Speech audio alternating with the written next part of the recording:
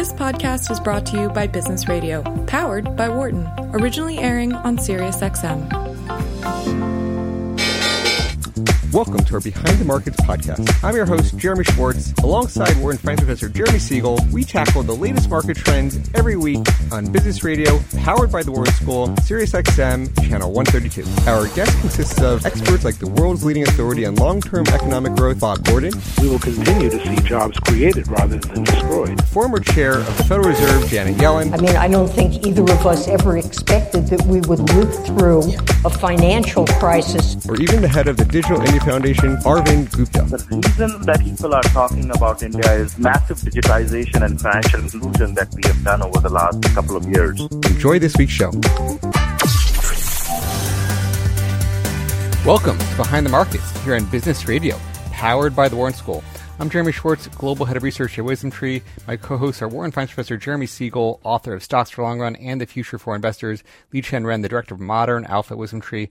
Also joining us on the program today is Kevin Flanagan, Head of Fixed Income Strategy at WisdomTree. Please note Kevin and I are registered representatives at Foresight Fund Services. Professor Siegel is a Senior Advisor to WisdomTree. Our discussion is not tied to offer sale investment products, and the views of our guests are their own and not those of WisdomTree's affiliates.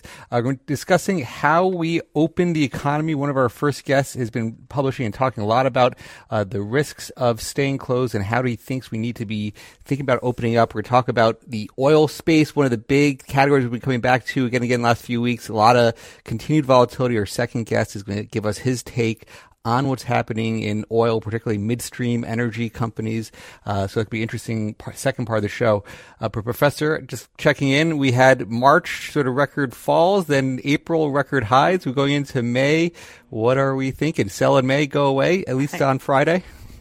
On Friday, it looks that way. Yeah, we're down about 3% on the S&P. Well, we had absolutely remarkable gains. I'm not surprised yesterday and today we're selling off a little bit, and that certainly could go further. Very honestly, the economic news that we got out and in terms of the ISM, it's pretty much on target.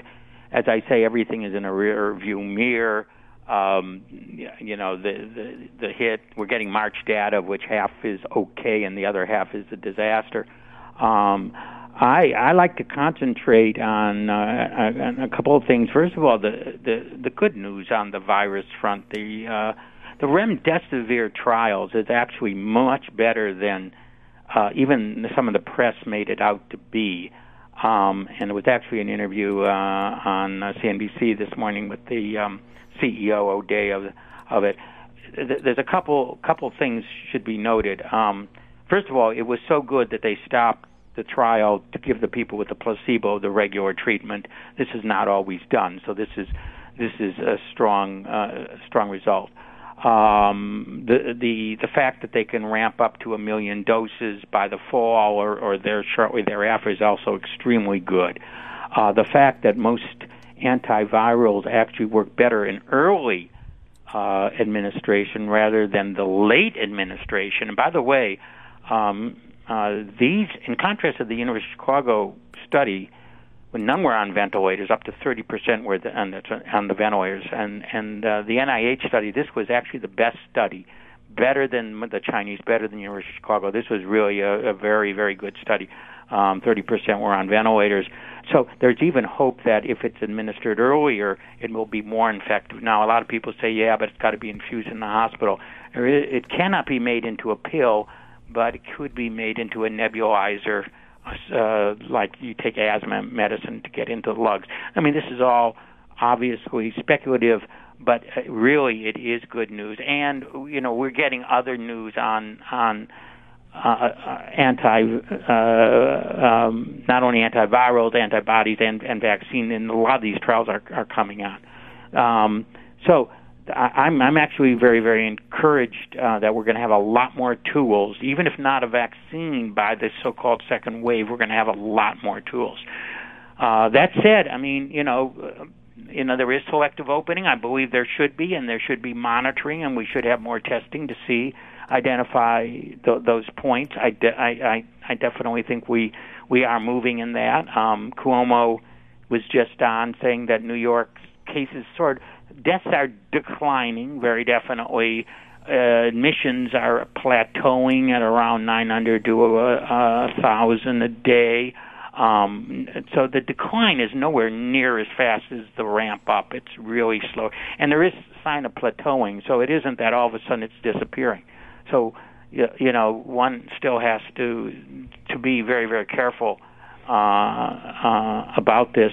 Nothing really else from the second wave of the PPP is on, and I think that we're some of the flaws of the first one are going to be corrected. More people are getting treatment. One last thing I want to say is, and I brought this up each time, and that is the money supply is exploding in a way that I have never seen before. In the last 5 weeks, the M1 money supply is up 17%. That is just about the same that it was up during the entire year of the week before the Lehman bankruptcy to a year later after all the programs that the government. So in 5 weeks we have matched, and we're going further. And it is my belief, as I've stated many times, that this tremendous surge of liquidity, once we get treatments and confidence returned, is going to cause very, very strong economic activity in 2021. Yeah, this is going to be one of the big themes we keep coming back to. And I know we have Kevin from our fixed income team. Kevin, you've been watching some things on the central bank side. Anything there? We had the Fed and we had the ECB. Anything coming out that you're focused on? Yeah, I'm just, kind of echoing what the professor was saying, looking at the Fed balance sheet for the latest week.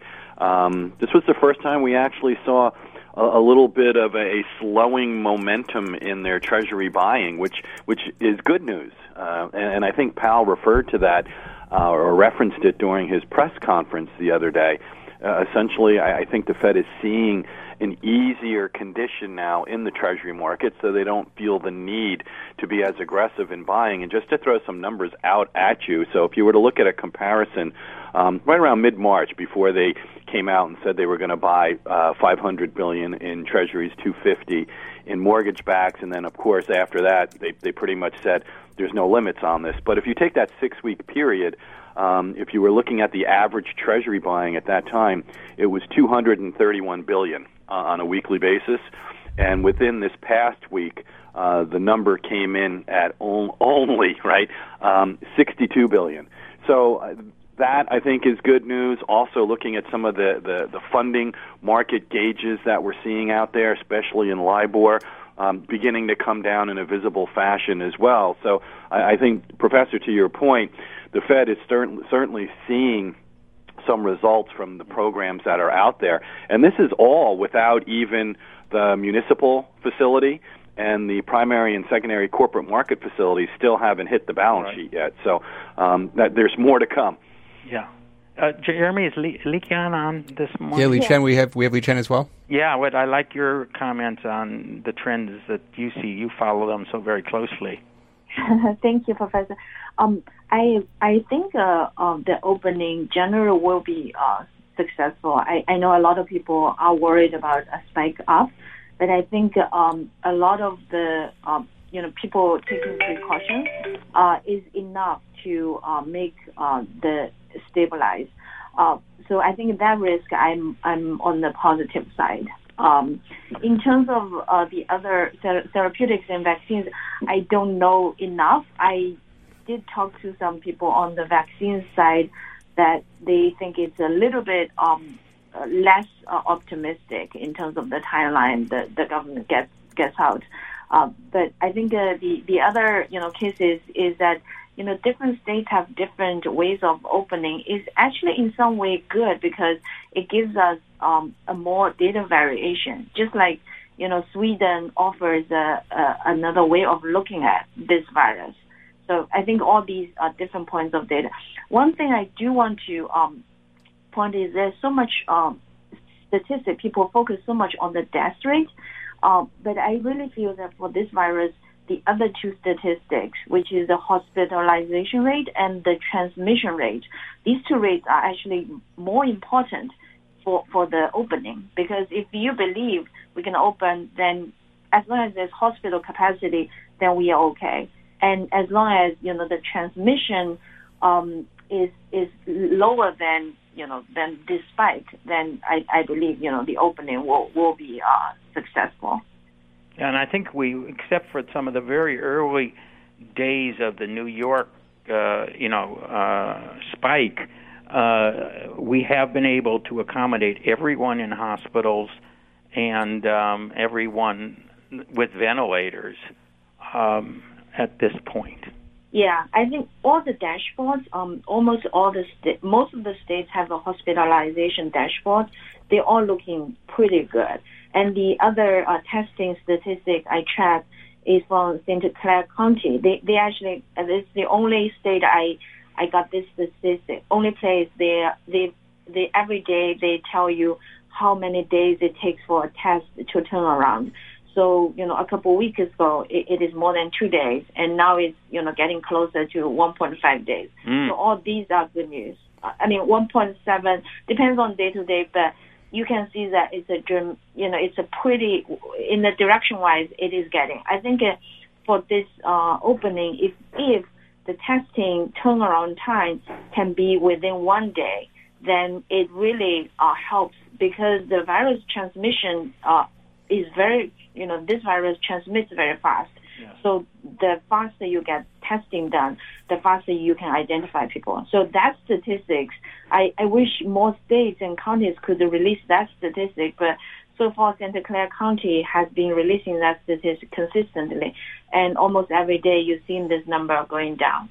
Hey, Li Chen, let me ask you a question. A lot of the concentration or the headlines for Europe have been with Sweden, Italy, and Spain. How about Germany? Do you have any insights on what we're seeing in Germany? So Germany, I think from all the numbers, it shows it's really one of the best in Germany. I think Germany in the beginning got a lot of coverage internationally, probably not as much in the U.S., is that their testing was very broad. It was much broader than any other European, because in the early, in February, they released a statistic, what's the median age of the Germans who are tested positive. And in Germany, it's 40, which means, half of the cases lower than 40 years old. And that is the distribution of cases if you have wide testing. In the U.S., that statistic has been consistently more than, closer to 50 or 55, if you look at the age range. And that's why the death rate was so low in Germany compared to all the other countries, much lower. Yeah. Because the testing of the cases and the death rate is so much lower for the younger one, it gave a much lower, way below all the other countries on the death rate relative to the cases confirmed. Yeah. And the issue Germany is struggling right now is actually exactly the same issue U.S. is struggling. It's the nursing homes. In the U.S., a couple of states, for example, Pennsylvania, released very detailed numbers for nursing homes. And I can quote quickly a few statistics, which is really shocking in the sense that, in Pennsylvania, 66% of the deaths is in nursing homes and healthcare facilities. And 20% cases, they account for 20% of cases, but they account for 66% of the deaths. So, of course, we want, the virus to lower outside, in the normal environment, because nursing homes, they still need people to take care of them, right? There's some people who say, we can just, infect the young and protect the old, but that in reality is actually very hard to do, because the older people need the young in these nursing homes to take care. In the U.S., there are about 1.3 million people who live in nursing homes. Unless you say everybody who take care of them also live in the facility, it's not realistic. So I think Germany also have a similar issue in terms of their deaths. But their testing was pretty wide, and that is, I think that's one of the reasons that the number of new cases, they came in down much faster than all the other countries in Europe and including U.S. Let me just bring quickly a reintroduction of the show and our first guest, who I think has some views on how we're going to open the economy that I'd like to get the professor's take on as well. We're going to bring in Edward Stringham, who's the president of the American Institute for Economic Research. He's also the Davis Professor of Economic Organizations and Innovation at Trinity College, the editor of the Journal of Private Enterprise. Welcome to the program, Ed. Thanks so much for having me. So I think your colleagues and you hosted a webinar presentation called COVID-19, Must We Choose Between the Economy and Health? What were your basic themes and conclusions from that discussion there? So I think everybody agrees we need to minimize harm and protect particularly the vulnerable. The one thing that a lot of people have been portraying is that there's a trade-off between health and the economy, that if we want to protect more people, we need to close the economy. And most of the people that I've been interacting with at my institute say that's a false choice, and that if we continue this lockdown and overly restrictive policies that prevent people from going to work and food companies from distributing food, that can have consequences that are potentially much worse than the disease itself. So I think we do need to be focusing on protecting the vulnerable and at the same time figuring out how to let just get Americans back to work and looking at the potential downsides of keeping us locked down potentially indefinitely. Now, Li Shen, you have a view on how soon we should be opening? You know, you were one of the first to tell me to stay home. When do you think you would want to get back out of the house and back into the real economy? So the great news is, for optimism, I would say two things. One is the VIX, implied volatility of stock markets, CBOE things are going down a lot from 80 to 35, and that's highly correlated, maybe by chance, but maybe not, with the number of countries with rising COVID cases of over 5%. So that's been falling a lot worldwide. In New York City, it turns out that the governor just released a statistic of serology tests. If you test a random sample of New York City residents, look at their blood, see if they have antibodies, which indicates that they fought off the disease. 25% of New Yorkers already have fought off COVID-19. Doctor the other day said that in the Bronx, that number is as high as 40%. And one epidemiologist, data scientist who studies epidemiology, says once we're at that stage, we're going to be the virus is already spreading throughout society much faster than people thought. And once we get up to 50%, we're already starting to get to what's called community immunity or herd immunity. And we have to be very careful, obviously, for the vulnerable, the people in those nursing homes who are much more likely to get killed by this disease. But that doesn't mean that the rest of society needs to be quarantining in place, especially all of these people who've already had and recovered from the disease. So I think that Sweden actually is taking the right approach. They've let restaurants stay open this entire time. They do practice what we might think of as voluntary social distancing, but they have not shut down businesses, and things are going, I would say, a lot more smoothly there. If I may, I want to add, I agree that I think for long term, definitely voluntary social distancing is the key. You know, you cannot use just stay forced for people to stay at home, you know, when there are lots of people who also, you know, and I do believe the opening will be successful in the sense that lots of people will continue to do social distancing. On the other hand, I do want to make a quick comment on Sweden. It's true that the Sweden, you know, the economy is still, but actually if you look at the GDP growth, they also suffered very much economically as well. So it's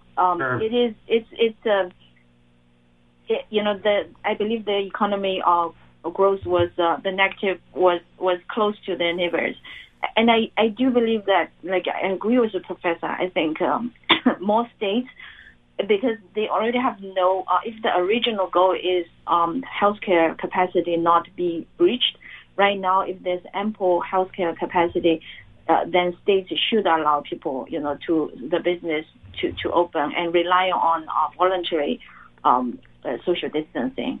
want to mention about Sweden.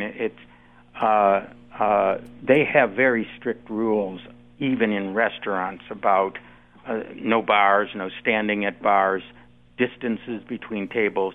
They've already closed down 5 of them that were not practicing proper rules. They've also closed schools.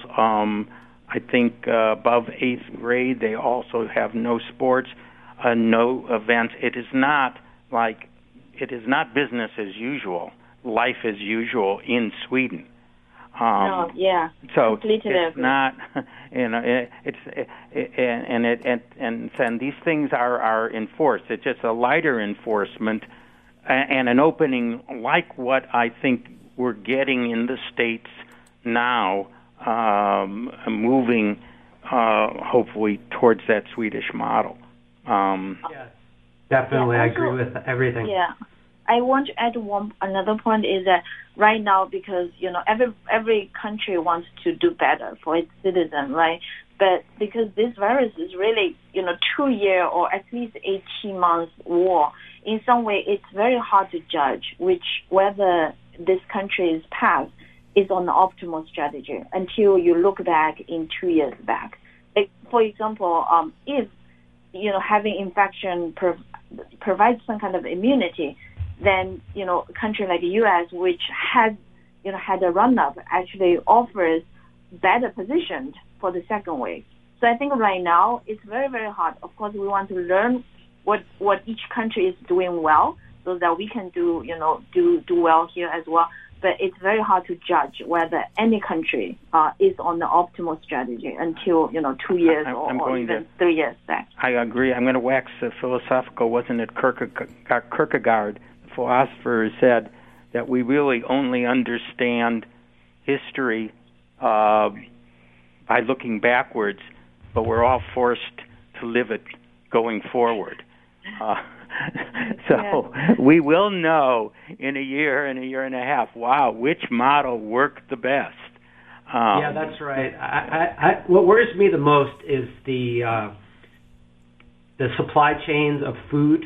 There was an article in the Wall Street Journal a couple of days ago about how they're going to have to be euthanizing pigs, which means that there's already people who don't have as much food as they should, and that's really going to negatively impact those people. And so the idea that we could just sit around and do nothing and wait for perfect certainty is just not an option. And to be thinking about having the hospitals not overrun, I think, is a very important thing to think about. The good news is it's very clear the hospitals did not get overrun. And so the initial arguments that I was hearing from the medical community was, let's slow the spread of the disease. You cannot prevent a virus, many viruses, perhaps including this one, from spreading throughout society. It's very clear that it's all over the world. It's all over the United States. So the idea was we don't want to have the hospitals overrun. And they said, okay, stay at home for 2 weeks. That's very different from an indefinite lockdown, including lockdowns of people who, at this point, it turns out, have already had it, many people, and those people are still locked down. And then also businesses. It's one thing for a business to shutter its doors for 2 weeks, but to shutter its doors for 2 months, we've got a situation where the oil capacity of storage it's just clogging up, and that's why we see negative futures prices in that. That's tremendously difficult for oil-producing countries such as Nigeria. Now they're in a very odd situation of potentially needing to shutter some of their wells. And it's one thing for us academics in the United States to think about, okay, well, let's put things on hold until we know things. But, people in Nigeria are going to be facing major suffering the longer this thing gets drawn out. Yeah, I think right now most states are already following Georgia and Texas. So I think the worry is that a lot of states will be continue shutting down. I think that worry is probably much less. Yeah, and actually it's interesting because I went to Trader Joe's here in Philadelphia on Monday, the March 16th, and this is just when everything was exploding. And I'll tell you, a lot of things were off the shelves and weren't available. I went 2 days ago, and it was all filled. Now, I do know that there's a beef problem, and some of those processors, are closing down, and Trump has ordered they open.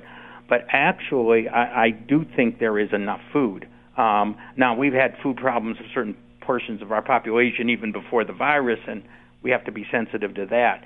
But actually, I think that from what I look around, there's some of those panic buying is gone, and those panic shortages are gone. Oh, yeah. I mean, it's amazing the way that markets have handled it as well. I'm in New York at present, and I could comment the same thing is true here. The stores ran out, and now they have everything that we need, and that's great. But in terms of long-term, there are businesses that have these long-term strategies of distributing things in particular ways. I mentioned the oil a minute ago, where it takes a while before these storage facilities and these boats get full of oil, and you can postpone things for a few weeks. That's not a problem.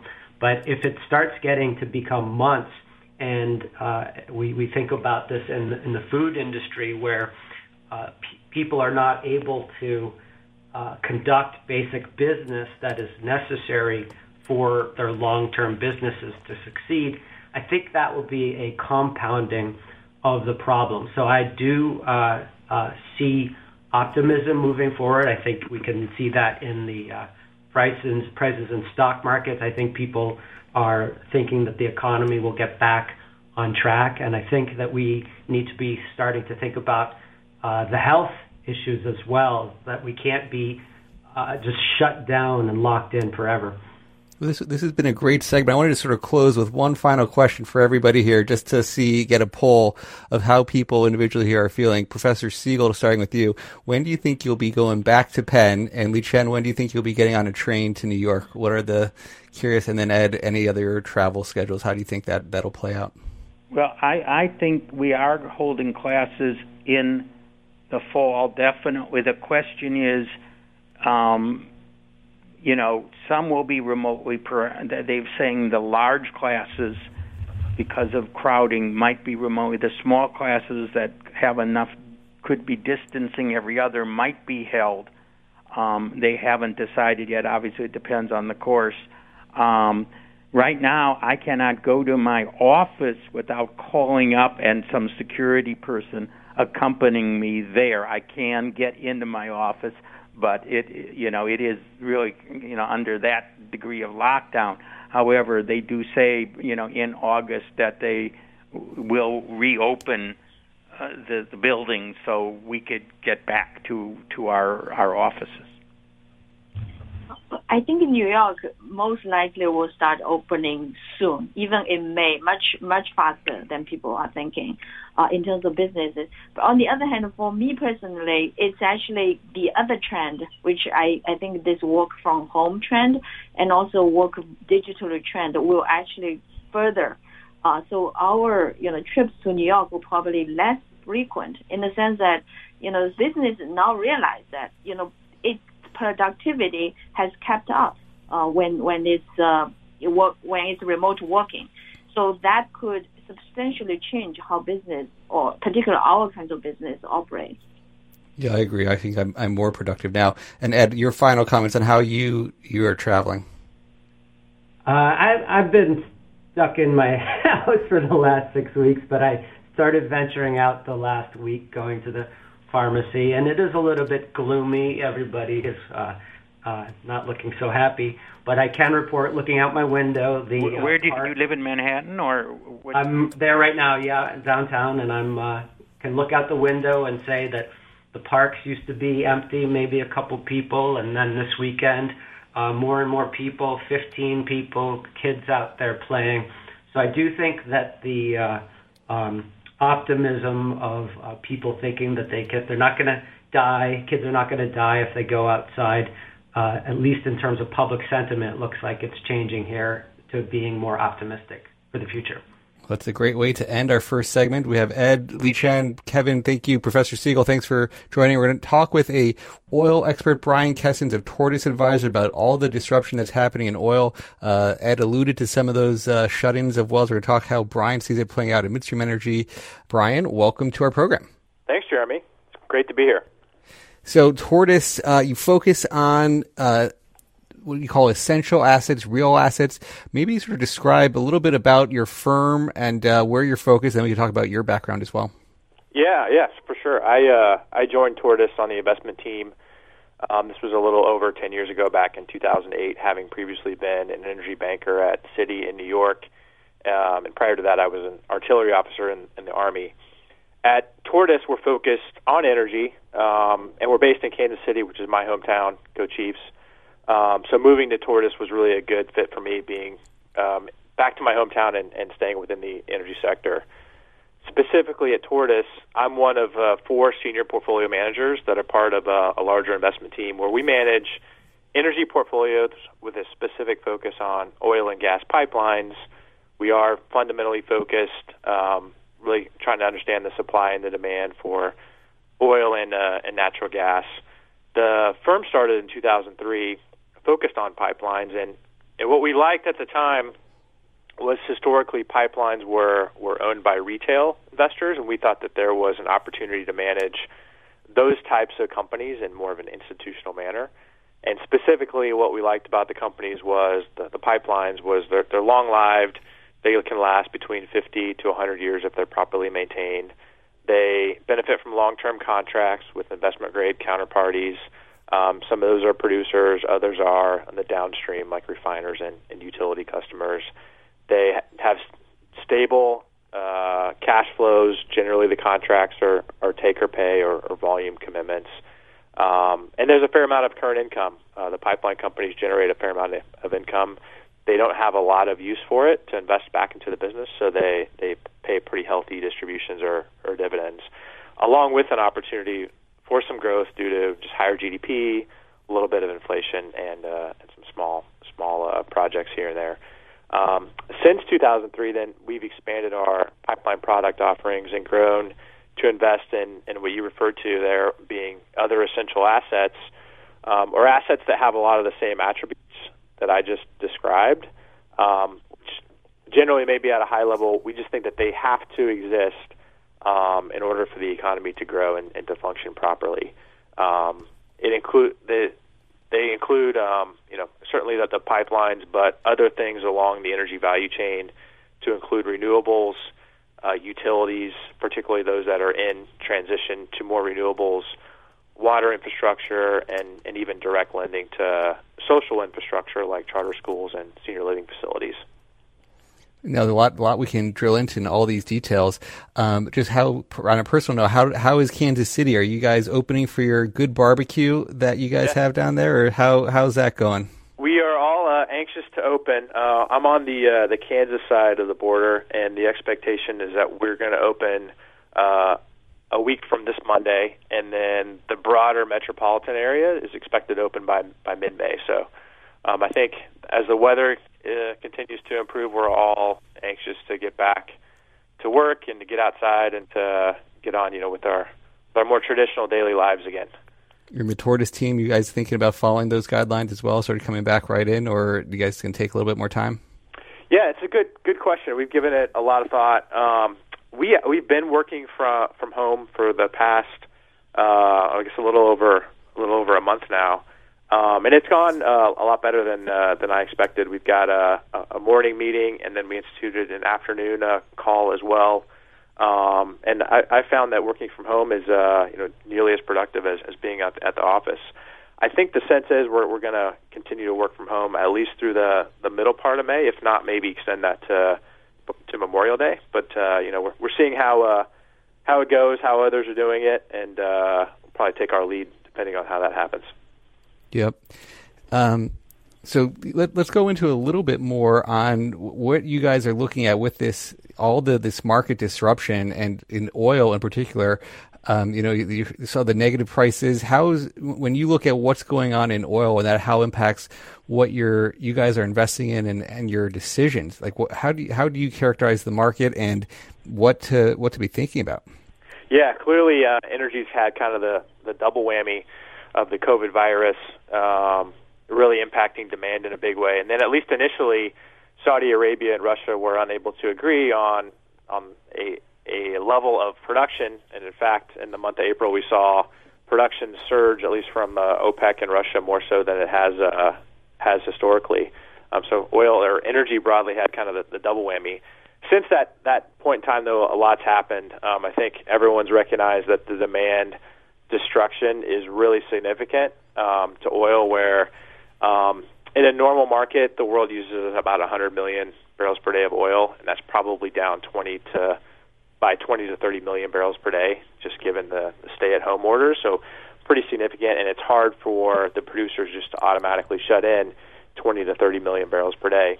Yet it has been pretty constructive in that OPEC plus Russia plus some other countries agreed to curtail 9.7 million barrels per day starting in May.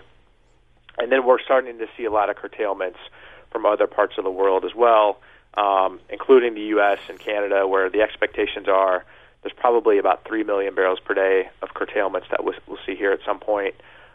Brazil has also shut in some production, Norway and some of the other larger producers too. So all of that is much more constructive as we get into May here in an oil environment versus where we were at in April, where we actually saw, at least from OPEC plus, production actually increase.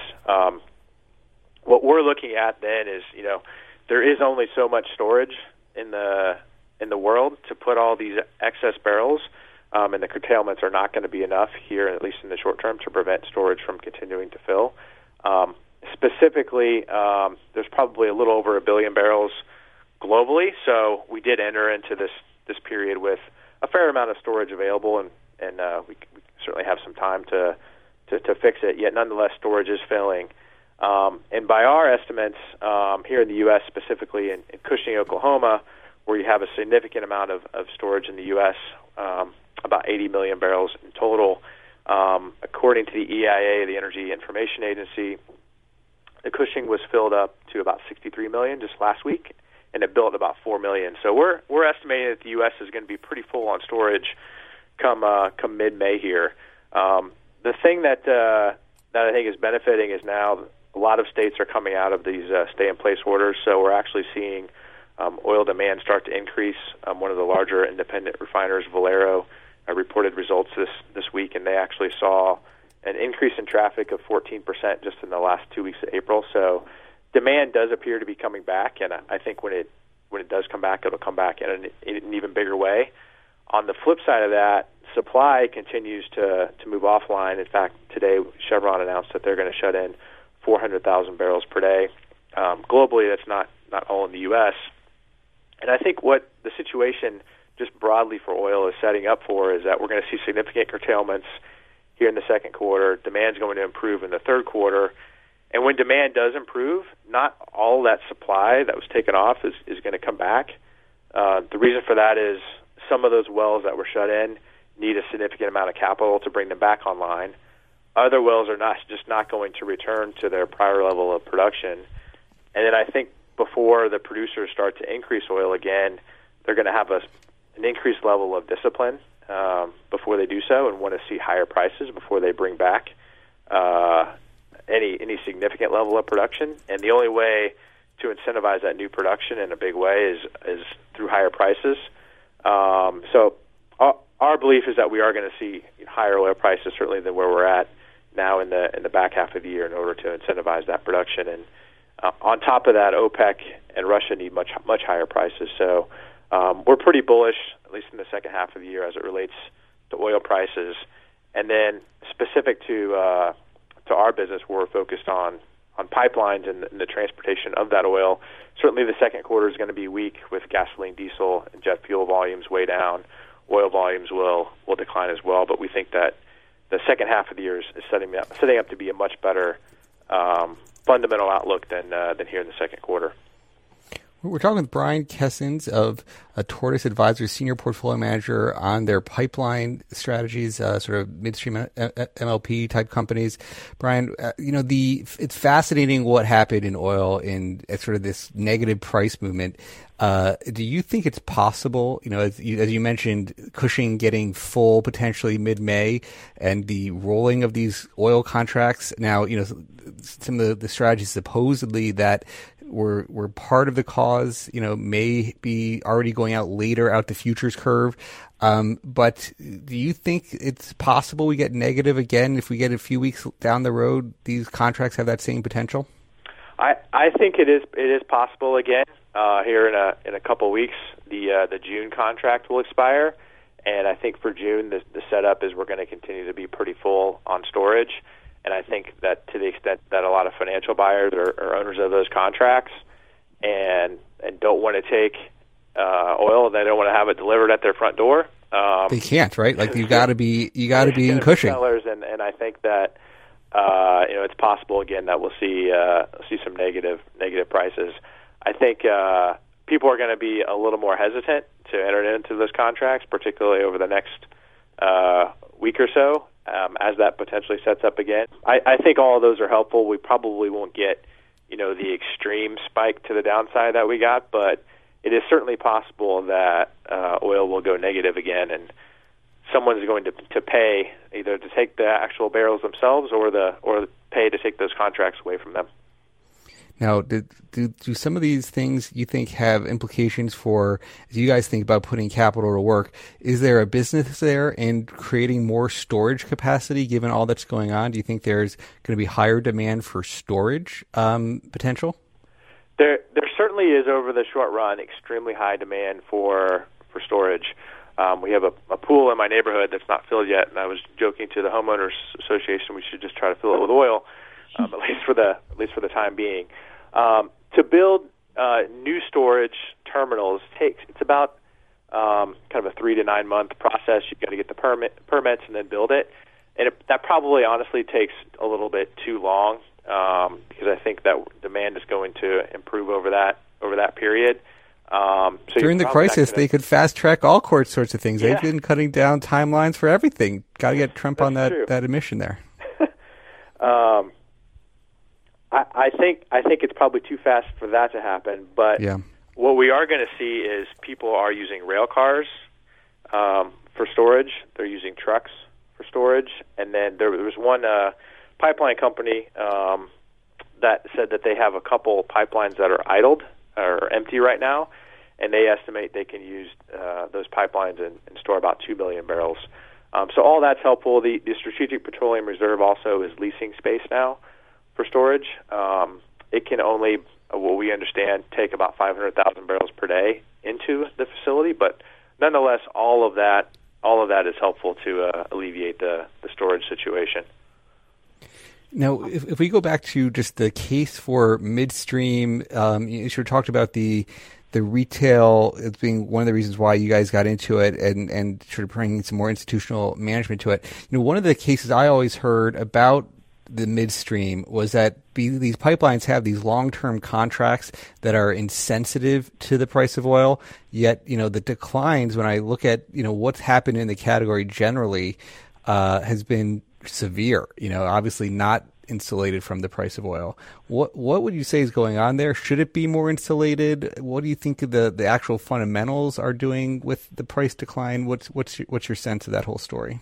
Yeah, no, it's a good observation. We definitely think that the sell-off specifically in oil and gas pipelines or the midstream sector in general has been just a lot sharper than it needs to be because the contracts are generally take or pay, or they have the minimum volume commitments, and they are pretty durable through these time periods. In fact, that's why the contracts exist, is to protect the midstream companies in times of distress. Certainly, volumes are going to be lower on the liquid side here in the second quarter. So I don't want to say that the impact is nil. By our estimates, the companies in our portfolio and then the sector are going to see their cash flows down somewhere between 5 all the way maybe up to 20% for those that are a little bit more sensitive to volumes. Yet, to your point, by the end of March, the sector was down about 50%, much more so than the cash flow impact that we're expecting from the underlying companies. One of the reasons for that is closed-end funds own a lot of pipeline or midstream securities, and they employ leverage to the tune of about 25 to 40%. So, not overly so, but and somewhat conservative, but nonetheless, in times when there is a little bit of pressure on the stock prices of those companies, the leverage covenants in those closed-end funds essentially force the selling of those assets when they're out of compliance with the tests. So when the market was down a little bit in March, it just became a bit of a nasty spiral where selling assets because the market is down just leads to lower prices, which leads to more selling. And by our calculations, closed-end funds sold about $4.5 billion of securities in the first quarter, and most likely, that was in the back part of March there. So we think that not only did you have this fundamental issue, but it was just exacerbated by the technical pressure. And in fact, once that selling appeared to be done, then we have seen midstream stock prices come back a fair amount here so far in April. But we still think that there's a long way to go, especially if our stress tests where cash flows are only down, depending on the company, kind of between 5 and 20%, proves that right, which is actually proving as we go through earnings, is proving to be about the case. So far, what we've seen in midstream earnings, and we thought that this could be a catalyst for the sector as well, is just companies talking about what they're seeing in their business and going back to reemphasize how stable their contracts are. And we saw one company in particular do that earlier this week, where they said, look, as it relates to a force majeure, these contracts are designed to protect the midstream company and not necessarily the producer. The midstream company can continue to provide a service to the shipper on the pipeline, so there's really not any concern about a force majeure on any or on those take or pay contracts that have some minimum volume commitments. So we feel really good about the overall contract structure within the portfolios. What we do expect is midstream capex is likely going to continue to come down this year. Just as you had a lot of pipelines that were contemplated to be built this year, next year, can be deferred because you're just not going to have that need for them if you have lower volumes. And because capex is coming down, companies are frankly going to have a little bit better of a free cash flow profile this year, and that free cash flow can be used to continue to pay the dividends or distributions, or to continue to delever the company, or even, in some cases, we think that there'll be some companies that are in the market buying back their own shares, given where the share prices are. And we have been encouraged. We've seen a number of insiders that have been buying back shares across the whole sector, where in the first quarter alone, we estimated there was about $200 million that was bought back from insiders. So all good things that you want to see in a time when there's a lot of stock price distress.